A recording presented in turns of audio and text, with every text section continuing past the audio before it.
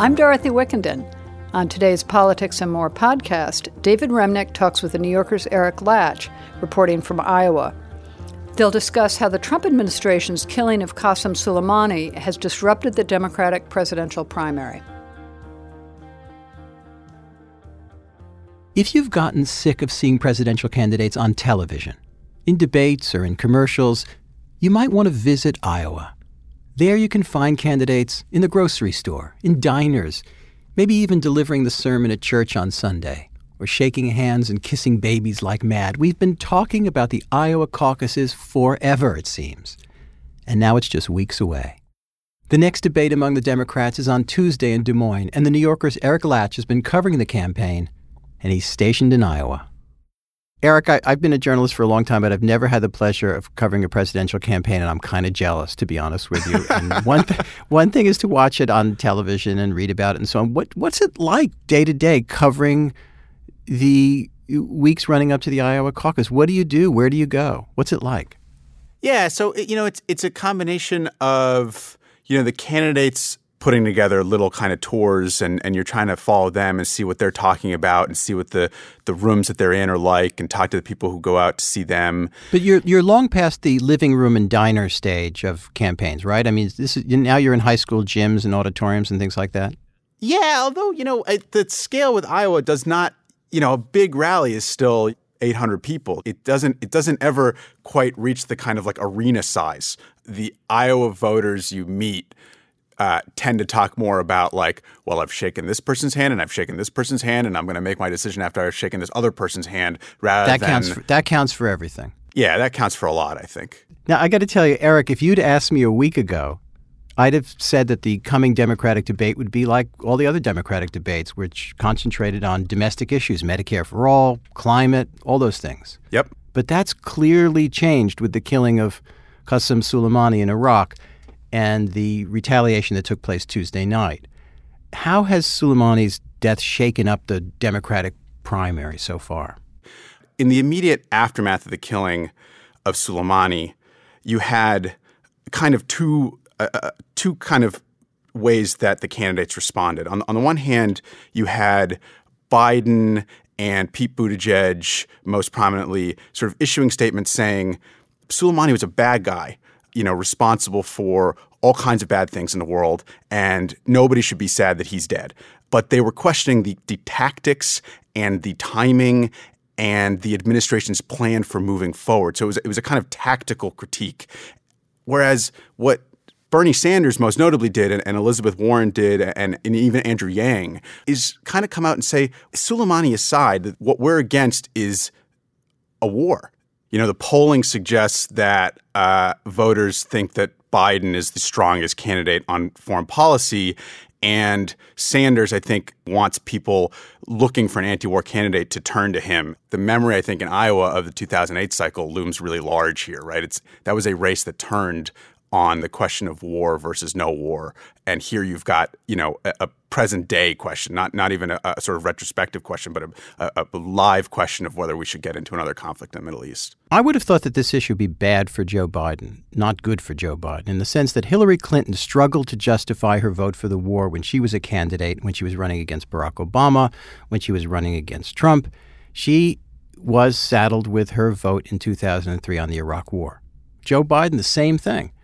Bernie Sanders voted the other way and can say that every single day on the stump. And yet you're telling me that Joe Biden gets the highest marks for foreign policy. And I think it plays into a pitch that Biden's been making all along, which is like, I'm the one who's been there. You can just count on me to just take care of it. Sort of, it's less an ideological pitch than it is almost an emotional one in some way. It's just, if you're looking at the current president and the current situation and you're anxious and nervous about it and you don't want to feel that way, let me just worry about it. Pete Buttigieg served about a half a year in Afghanistan, and he makes this part of his stump speech all the time. And I've got to imagine that it's a big part of his rhetoric when he discusses the conflict with Iran and Trump's handling of foreign policy. Does it have any penetration with the voters in Iowa? I'll be curious to see how he talks about this at the debate, because that would seemed to be his way of getting into a debate that otherwise, as the mayor of South Bend, Indiana, the former mayor of South Bend, Indiana, he otherwise might not be able to sort of get into. The way that he's framed it, and I think the way that might be the most powerful way to talk about it in the context of the conflict with Iran isn't as this is my experience, I served in the military, but rather I'm part of the generation that made up the ranks of the military in the post 9/11 wars. And that perspective, facing the prospect of another Middle East war, might be a powerful way to sort of talk about the situation.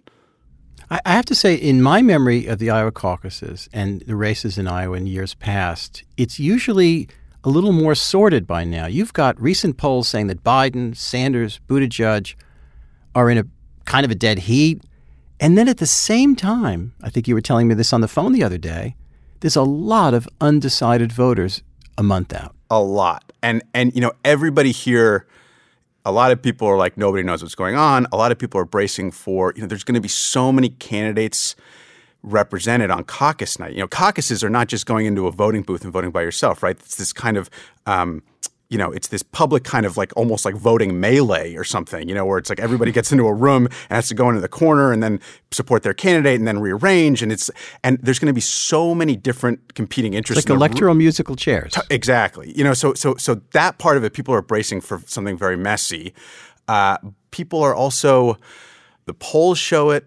When I go to events and talk to people, you go to a Biden event, you say you're a Biden supporter. No, well, I'm just still weighing things. I'm still considering things. And these are not, quote unquote, low information voters. These are veteran activists, veteran political, people in the state who are saying, I'm going to go into caucus night not knowing where I'm going to go. And I think the reason for that, there's a few reasons for that, but I think there was polling suggesting that voters were more interested in electability than values. So traditionally, people look for candidates who share their values. And the polling early on this cycle was suggesting that people were looking for somebody who could just beat Trump. So that's the crucial point, isn't it? That what voters are looking for more than anything, and I'm not saying all of them, but a lot of them, they tell pollsters is who can beat Donald Trump. And what are voters saying about what's necessary to beat Donald Trump? Because it varies wildly.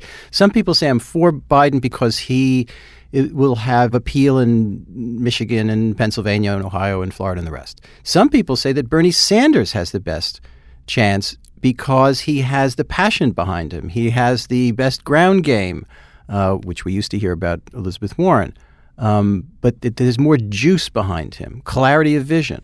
How do you see it? Yeah, I think it's just a really hard thing for voters to wrestle with because it's not just asking them to vote on how they feel or how they think of themselves ideologically. In other words, look inward. It's like they have to look outward. They have to make a kind of tactical choice. And how is somebody supposed to sort that out for themselves? It's hard. When you're driving around east of Des Moines, west of Des Moines, north and south, and all around the state, who's got the most signs on the front lawn? Who's got the best ground game that's evident to you? Warren and Buttigieg are, kind of the most ubiquitous, I think. The yard signs, it's a tough measure. Who's got the most billboards in the state? Tulsi Gabbard. Why would that be? It's just a particular choice that her supporters made. She's also got these, rather than these little lawn signs, the kind of 2 foot by 1 foot little things that you just stick in with 2 little stakes. There's these big banners that are maybe 20 feet long that you see around that people are putting up in their front lawns on 2 big, almost tetherball poles or something with these giant Tulsi signs. Gabbard has her diehard supporters here.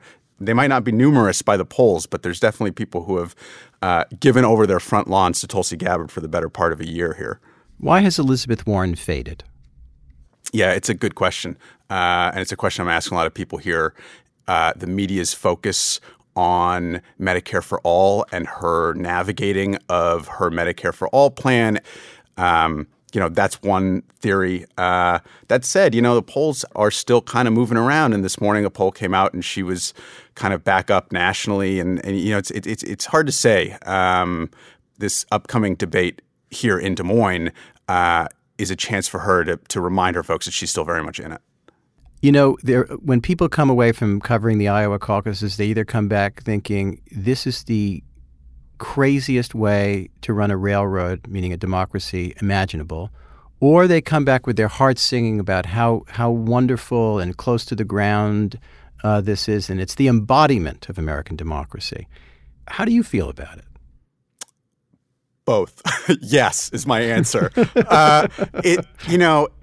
These cycles have happened long enough in Iowa that it's not only that people are coming out to see the candidates this time, but that people have very long memories of past campaigns. And that's interesting and exciting and kind of admirable to talk to people who remember 2004, remember 2008, remember the 80s, the 90s, and are participating in a process that means a lot to them over the long term.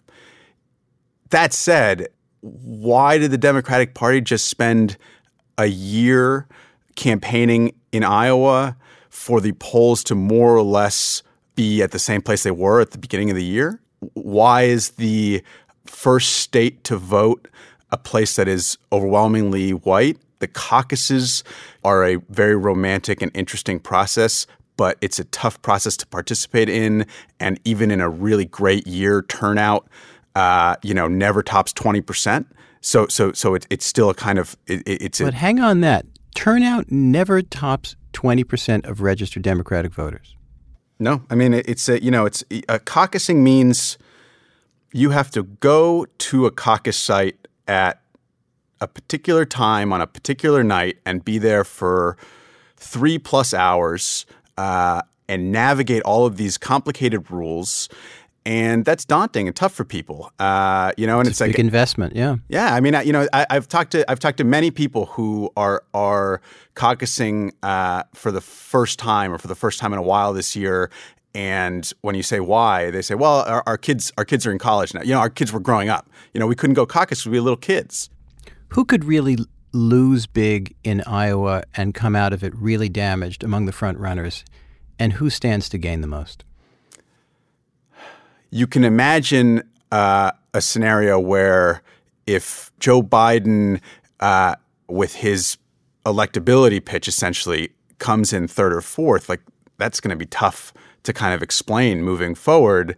And you could imagine Pete Buttigieg as a kind of unproven and new face. If he comes in fourth, that's also going to be kind of tough to move on from. At the same time, potentially it's plausible that 4 different candidates will win the 4 early primary states, and then Super Tuesday will come, and nobody will remember what happened in Iowa anyway. So it's just kind of like nobody knows. That's the thing. What a mess, Eric. We'll be reading you in NewYorker.com and hearing from you soon. Thank you so much. Thanks, David.